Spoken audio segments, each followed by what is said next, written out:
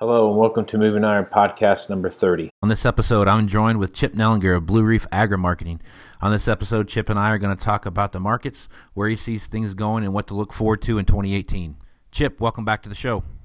Hey, thanks, Casey. So, man, harvest going on right now. It seems like it won't die. Guys I talked to on the podcast, no matter where they're at, have so far said that it's been just a delay after delay after delay, and it's one thing after another, but bushels seem to be very high. So what are your clients telling you, and what are you seeing out there? Yeah, I think that's a good overview of it. A lot of challenges this year. We're late on corn harvest, and like you said, just kind of delay after delay. Nothing too horrible yet.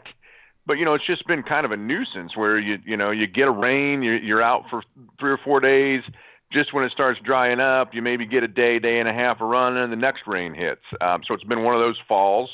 A lot of corn left in the fields, particularly, as you go north and west into the, upper Midwest and plains. There's a lot of corn in the field and challenges. But with that being said, like you said, these yields are pretty darn good, phenomenally good, maybe transitioning into this USDA report we just had Thursday, new record high yields.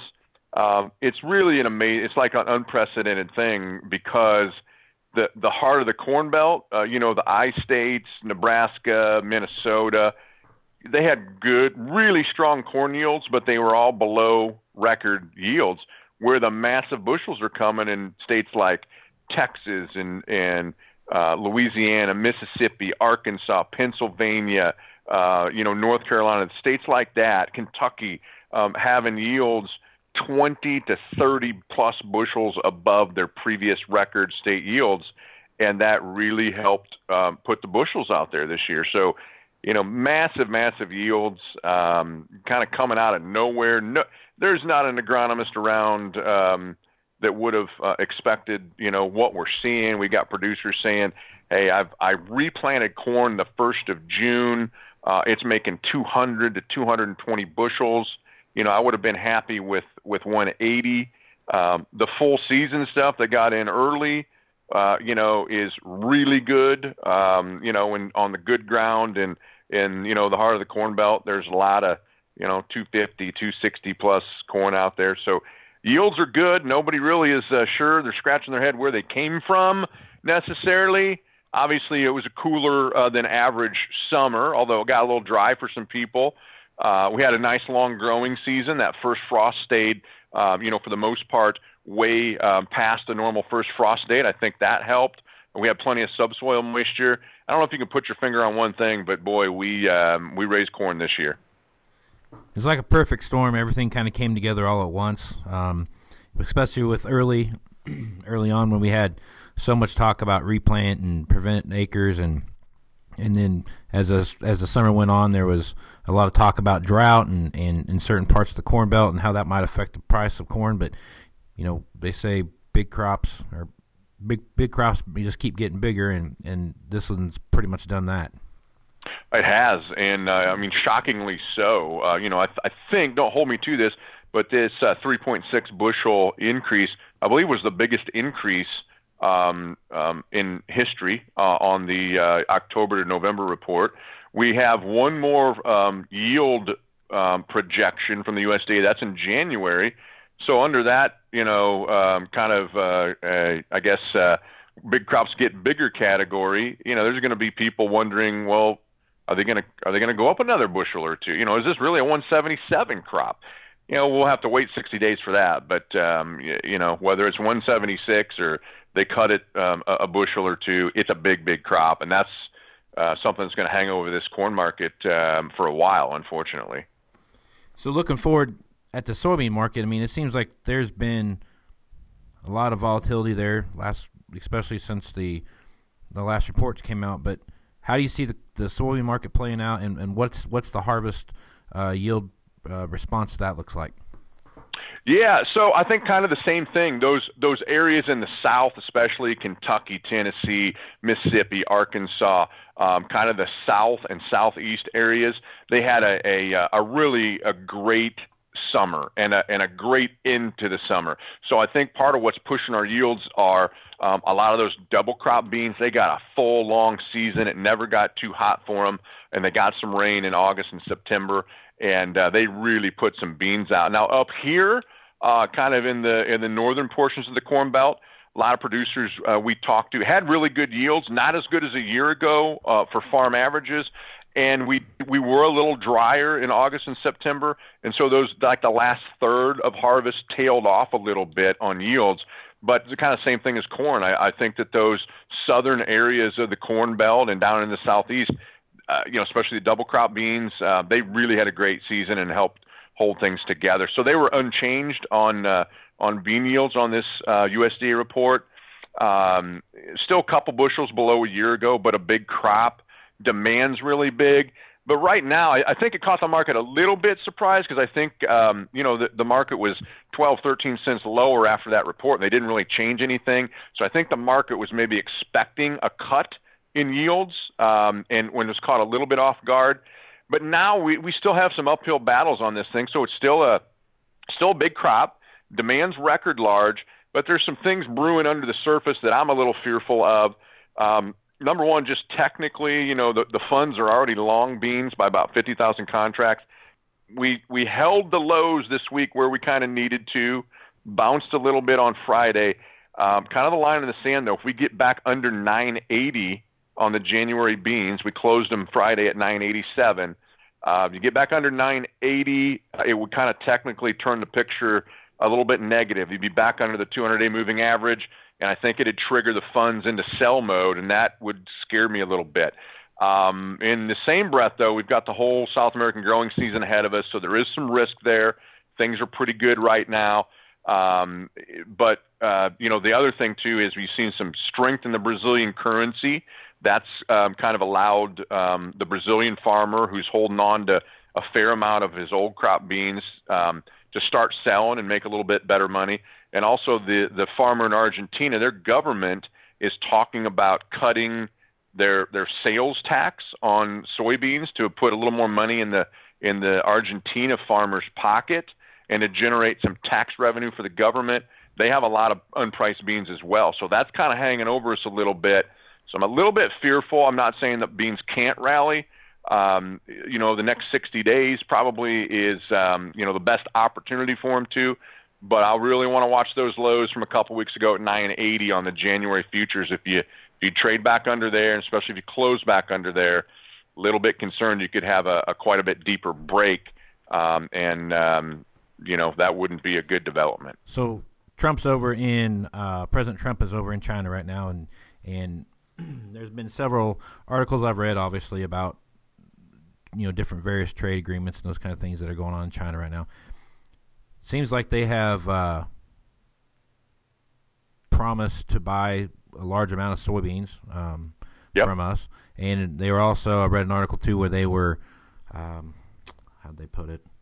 They were unexpectedly surprised of the grade of the food grade soybeans. So, what do you think that means for the marketplace? And do you feel like maybe soybeans could have a jump and maybe carry up corn a little bit?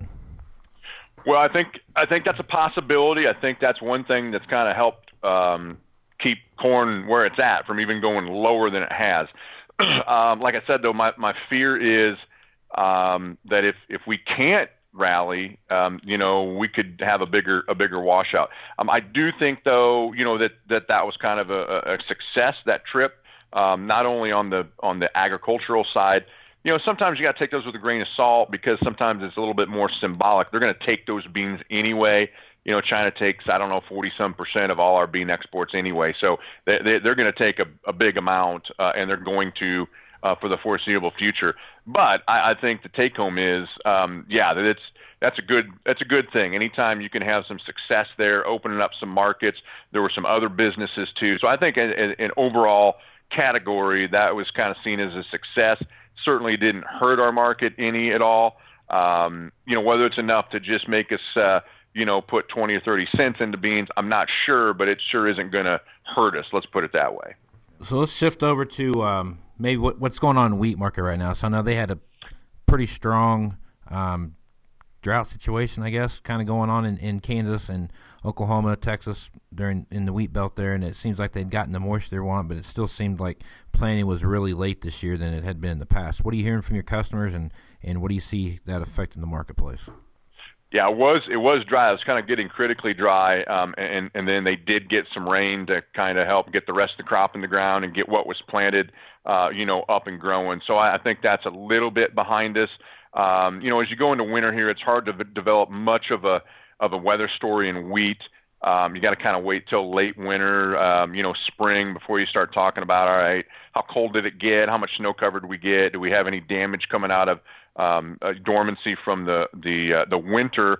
And then, into May, June, are we going to get some rain on this thing? So we still, we're probably maybe in the doldrums a little bit. There's not much going on in wheat. They did slightly cut the U.S. carryout by 25 million bushels, slightly cut world carryout. Nothing, probably not enough to make us put a rally in, but it's at least good to see. It's first time in a long, long time we've seen that. So demand at these lower prices is starting to perk up a little bit. Any trade you do see is probably going to be technical. Again, the funds have a big short position in wheat, and wheat's maybe the bright spot for the week. It's acting okay. It didn't push into new lows like corn did. Probably wouldn't take much to generate a little bit of a short covering bounce and 20, 30 cent rally in wheat. That might help hold corn together a little bit if that happened, but I'm a little cautious because it seems like that's a broken record. We've seen this setup a dozen times in the last year where we're just right on the fence and you're like, all right, finally wheat's going to rally, and you walk in the next day it's down to 8. So it's we've had a history of being disappointed by the wheat market, but I think the good news is, at least for the last couple of weeks, we've stopped going lower. Before you go higher, you got to at least stop a market going lower and go sideways for a while. It seems like we've accomplished that in the wheat, so hopefully we could see a little bit of a dead cat bounce and get some of these funds out of some of these short positions and get them buying a little bit here in the next few weeks to give us a little better bounce. So now it seems like the cattle market there's some stability there, it feels like, not nearly as volatile as it's been in the past. Where do you see the cattle market shaping up here, and how do you see, especially with corn and wheat the way they are? I mean, looks like feed could get pretty cheap for some of that stuff. Do you see cattle making a run anytime soon? Well, honestly, we're coming. I mean, we're well off the highs here of a week ago, but we've had a heck of a run higher in cattle. And I think the last time you and I talked, maybe a month or so ago now, we kind of talked about, hey, producers need to be kind of looking up towards this 130 area on some of these winter, like February and April. We got that. So lots of profitability there. We were, advising people, get some of this stuff locked in, even if it's spending a couple bucks on some puts. There's a lot of profitability out here. Are we done going up? I don't know. The bottom's probably not going to fall out, but the real problem is going to come out into like next spring and summer. As you mentioned, it's good right now. I mean, any cattle that have been on feed for 4 or 5 months, they're making good money. $200-$300+ a head right now. Problem comes in it's a double-edged sword. So as corn gets cheaper, feeder cattle prices go up, and the deferred live cattle really haven't rallied because the cattle on feed reports for the last few months would suggest there's a lot of cattle on feed. There'll be plenty of numbers out here out into spring and summer. So that's a little bit of a weak spot out there. But, I don't think it's the end of the world. I think producers are going to have to sharpen their knife a little bit. And when you do get, those deferred contracts to profitability, do something to manage some risk, or it'll be kind of like, giving a lot back of what we gained in the last 2 turns of cattle in the next 2 turns out into the end of the year next year. So a little bit of a double-edged sword. Right now looks really, really good. Hopefully producers were able to take some risk off the table there up near 130 or above, get some stuff locked in. but summer months still a little bit concerning out there. What do you hear on the the trade agreement front here? NAFTA's been in the news, seems like all the time here, but I haven't heard much about it here of late. What are you hearing on that front, and how's the market reacting to those topics? Yeah, so far so good. I think that they were making some progress before Trump went on this Asia trip. So I think that's what it's going to be for a while. These big trade agreements, historically, it's not just a 1 or a 2 month deal. It takes months and months and months, if not, year and a half to get these things hammered out. But it seems like so far so good. I mean, the hope is that and probably parts of these really do need renegotiated. It's been a long time since we did that. I've always kind of been a glass half full guy and said, hey, they get this out and hammered out. This actually could be a good thing for ag. Maybe help solidify Mexico as the major, agricultural trading partner of the United States. They're very important. They take massive amounts of corn, beans, pork, chicken, vegetables, massive trading partner. And I think that the powers that be are smart enough to realize, hey, ag's not all our economy, but boy, it's pretty important. And I think that's going to be a high priority. And so my hope is that when they do get something hammered out, still may be a ways down the road, but when they do, I think it has as good a chance as being friendly to ag than being a negative. But it may be a long time down the road before we kind of get confirmation of that. So another thing I saw in the news here last week or so that I've kind of been paying attention to, the Pacific Trade Agreement. That as soon as Trump got in office, I was like, he did that the minute he became president of the United States, jumped out of that trade accord. So, what are you hearing about that, and what effects do you think that'll have as far as opening up maybe some trade agreements between Asian and Pacific countries? Yeah, that one's a little more complex to me. It's not as clear cut. The NAFTA thing. It's easy. You just point to all those statistics about Mexico and how much U.S. agricultural products they buy. That one, to me, I'm not an expert on it. It's a lot more complex, multiple, countries involved. But the same thing, I think that was part of what he was talking about to some of these world leaders on this Asian trip. I think that that's a massive market. We've opened up some of these markets, especially for like beef. Taiwan and Korea and Vietnam and some of these Asian countries are becoming much more important for our ag products. And again, that's much more complex. And again, my hope is that something can get kind of figured out there, but it may be a ways off. You sure don't hear anything negative on it yet. And I think we just need to get some more time under our belts and some more clarity and understanding on exactly what they're proposing out there as far as trade goes. But if the deal and the news from China is any indication off of this Asian trip from Trump, it looks pretty good. Again, how much of that's symbolic and you don't know, but there was a lot of new business announced, not just ag, but across the full spectrum of the U.S. economy. So hopefully that's a sign of things to come. The Asian marketplace is where you're seeing the biggest rise in the middle class, and you do feel like there is a broader demand for proteins in those countries. So I wasn't necessarily a fan of the TPP when it first came out, but hopefully they can get that redirected and renegotiated maybe and make it more equal for everybody on the same playing field. Exactly. I think that's President Trump's point, and let's kind of redo this. And things change, and they put these agreements in place, and economies change, and the dynamics change, and they probably do need updated, every so often. So hopefully they can kind of move in the right direction and not upset the apple cart too much in any one industry, and kind of agree on some things that are mutually beneficial to everyone.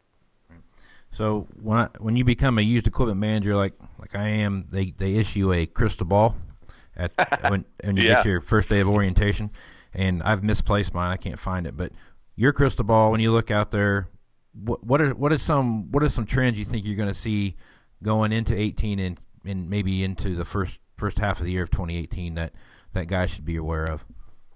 Well, I still have my very first crystal ball on my desk. Unfortunately, it's cracked and cloudy now. It's all clouded up, and it's no. Seriously though, I think as far as the grain side goes, corn farmers in particular, it's going to be very challenging. We have big yields. That's going to help cushion some of this. But my big fear is we just grind this thing sideways, work all the carry out of the market. And when I say that, I mean like this. Like right now, December futures are trading at, call it 343, and the March is 356. I don't think corn has to go a lot lower, but my fear is it goes sideways. So then in 6 weeks, December corn futures go off the board at, let's call it 340. And then over the 6 weeks after that, then March has a tendency to grind down into the 340s, and it goes off the board. And May corn grinds down into the 340s. We saw that happen in the wheat market, and that's actually the function of a market that is handling big bushels with, deferred contracts at higher prices than what the nearby is. And you can just go sideways. And if a farmer doesn't lock that in, if he doesn't sell the futures out there as a hedge or a hedge to arrive or a deferred, cash sale, then you lose that carry. And doing nothing, you could lose 20 cents at the whole time, over 4 months, corn goes nowhere. That's my biggest fear in the corn market. I'm a little bit fearful now that unless we see a flare up in South America, over the next few weeks, that beans could put a bigger break in too. And there's carry in that market as well. You got November 18 beans at $10. Think it's not much of an argument to say we could plant a few more bean acres next year, again, at the expense of corn. So I don't want to be too much of a negative Nancy out here, but there are a lot of challenges in the same breath. As you look out here, I don't think it's too early to be thinking about some 18 sales or hedges of some sort, especially in beans, especially if you get a 15, 20 cent bounce generated over the next few weeks. So we just, I preach it all the time. It just pays so much to have a plan and stick to it, and get a group of advisors around you. Bankers are going to get the banking relationship as tight as you can. It's going to be important. The tax guy, some sort of help on the market. Obviously, agronomics are huge, and the technology, a seed guy, an equipment guy like yourself. You build the right, board, I guess, if you want to call it that, advisory board, and you got to have a plan, and the markets are getting more and more challenging, especially with this recent USDA report. Yeah, it seems to me that when we deal with our customer base, we have to be open with ideas and be creative and think outside the box and do all those things that are going to make us become that trusted advisor with our customer base. So yeah, equipment might as well be on the Chicago Board of Trade. It's pretty much a commodity, and we have to separate ourselves out from everyone else that's out there as well. So, so Chip, when you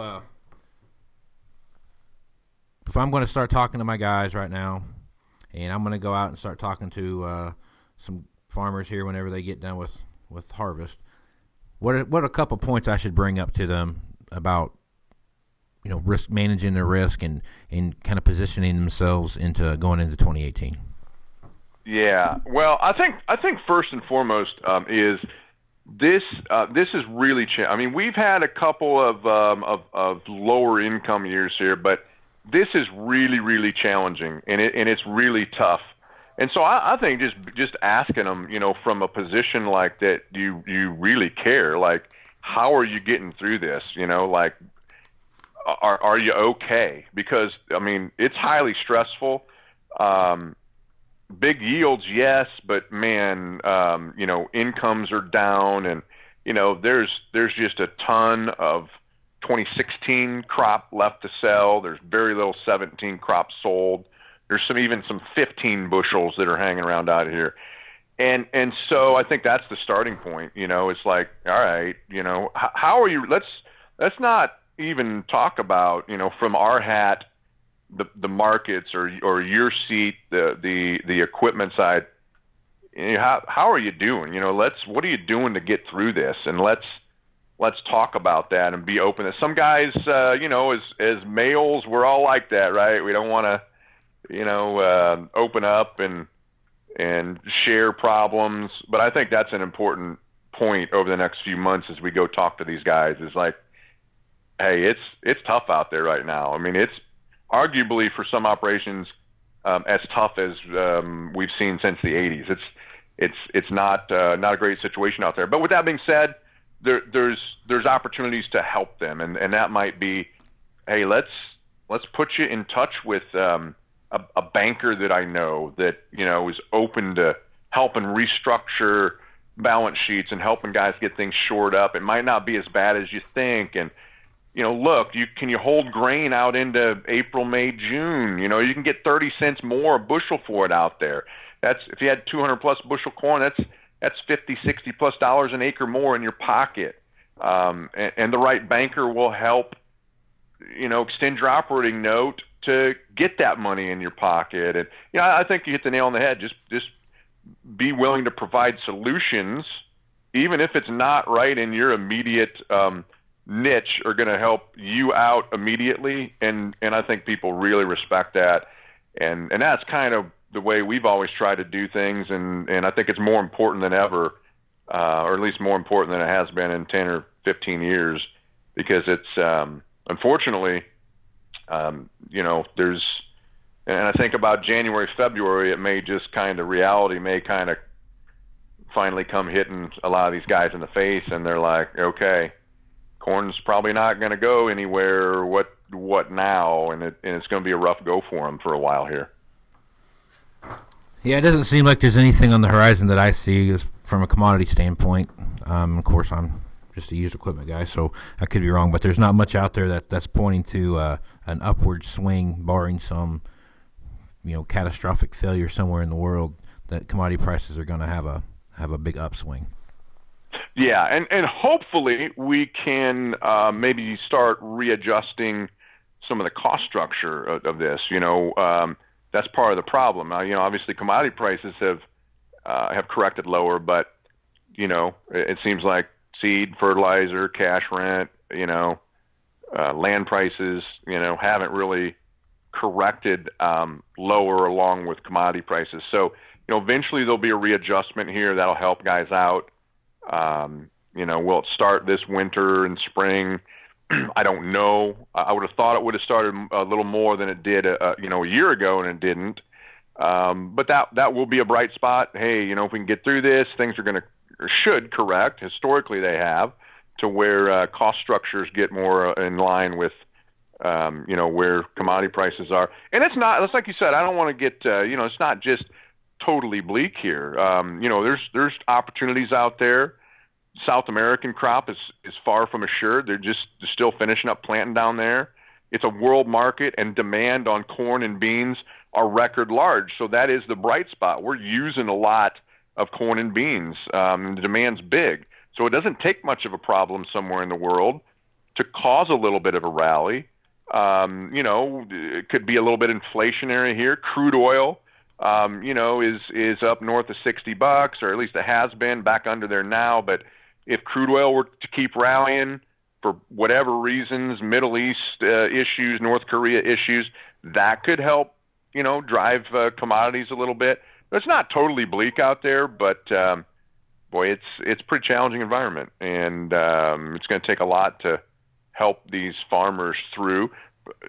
More diversify, out your way, where there's more cattle. I mean, that's a bright spot right now, and even hogs have had a nice run higher. So, if you're row crop only, it probably feels a lot more bleak than, if you've got some livestock diversity as well, because the livestock side is making good money right now. And so that is a bright spot, particularly out in your neck of the woods. So we are blessed to have the amount of diversity that we have out here, and with the cattle market being the way it is for us, it is a large part of our business, and we have had a lot of bushels out here, and even though the price is low, those large number of bushels do make up that difference. It feels like for a lot of guys. We have plenty of guys talking about equipment, so obviously they have some cash in their pocket, or at least they're perceiving they're going to have some cash in their pocket. So I'm looking. I think there are some positive things that are going to happen here through the end of 2017, and hopefully some of that carries over into 2018. And I think that's a good point too. That kind of reminds me of something you asked earlier. What can we do to help these guys? Maybe refocus them on that. That is true, and a lot of guys sometimes kind of forget. We had a brief chance above $4 corn earlier in the year, but nobody knew what their yields were. Well, now it's like, okay, and that's part of like that having a plan, knowing where you're at. Okay, well, maybe now you have 30 or 40 more bushels per acre than what you thought back then.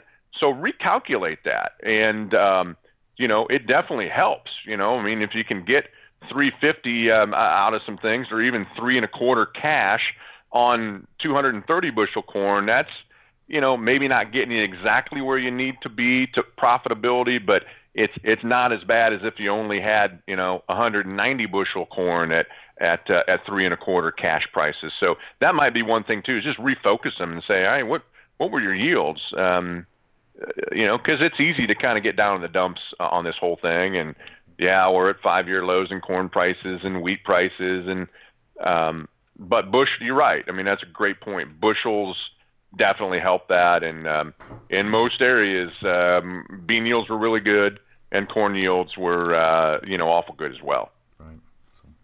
Well, I think we've covered the gambit here, Chip. So if guys want to get in touch with you, where would they do that at? You can call us at our office, 309-550-7213.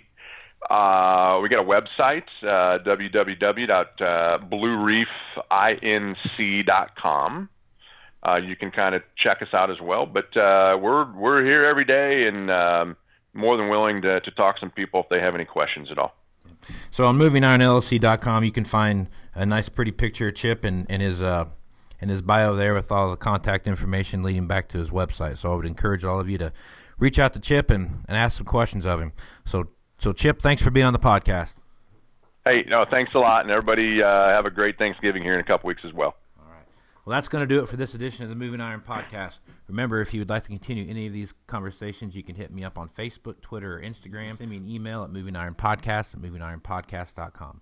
Moving Iron LLC now has a website that you can visit, movingironllc.com. Here you can find information on the 2018 Moving Iron Summit in Las Vegas, past and current episodes of the podcast, and articles from the Moving Iron blog. Throughout the year, we'll have guest blog writing from their point of view. If you'd like to support the podcast, there's 3 ways you can do it. You can leave a review at your favorite podcasting platform, subscribe to the podcast at your favorite podcasting platform, or if you're shop Amazon, you can go to movingironllc.com and use Amazon click-through. You'll have the same experience that you're used to, but it'll help support the podcast at the same time. You can find this podcast on the following platforms: iTunes, Google Play, Stitcher Radio, TuneIn Radio, and SoundCloud. So until next time, let's go move some iron. This is Casey Seymour, out.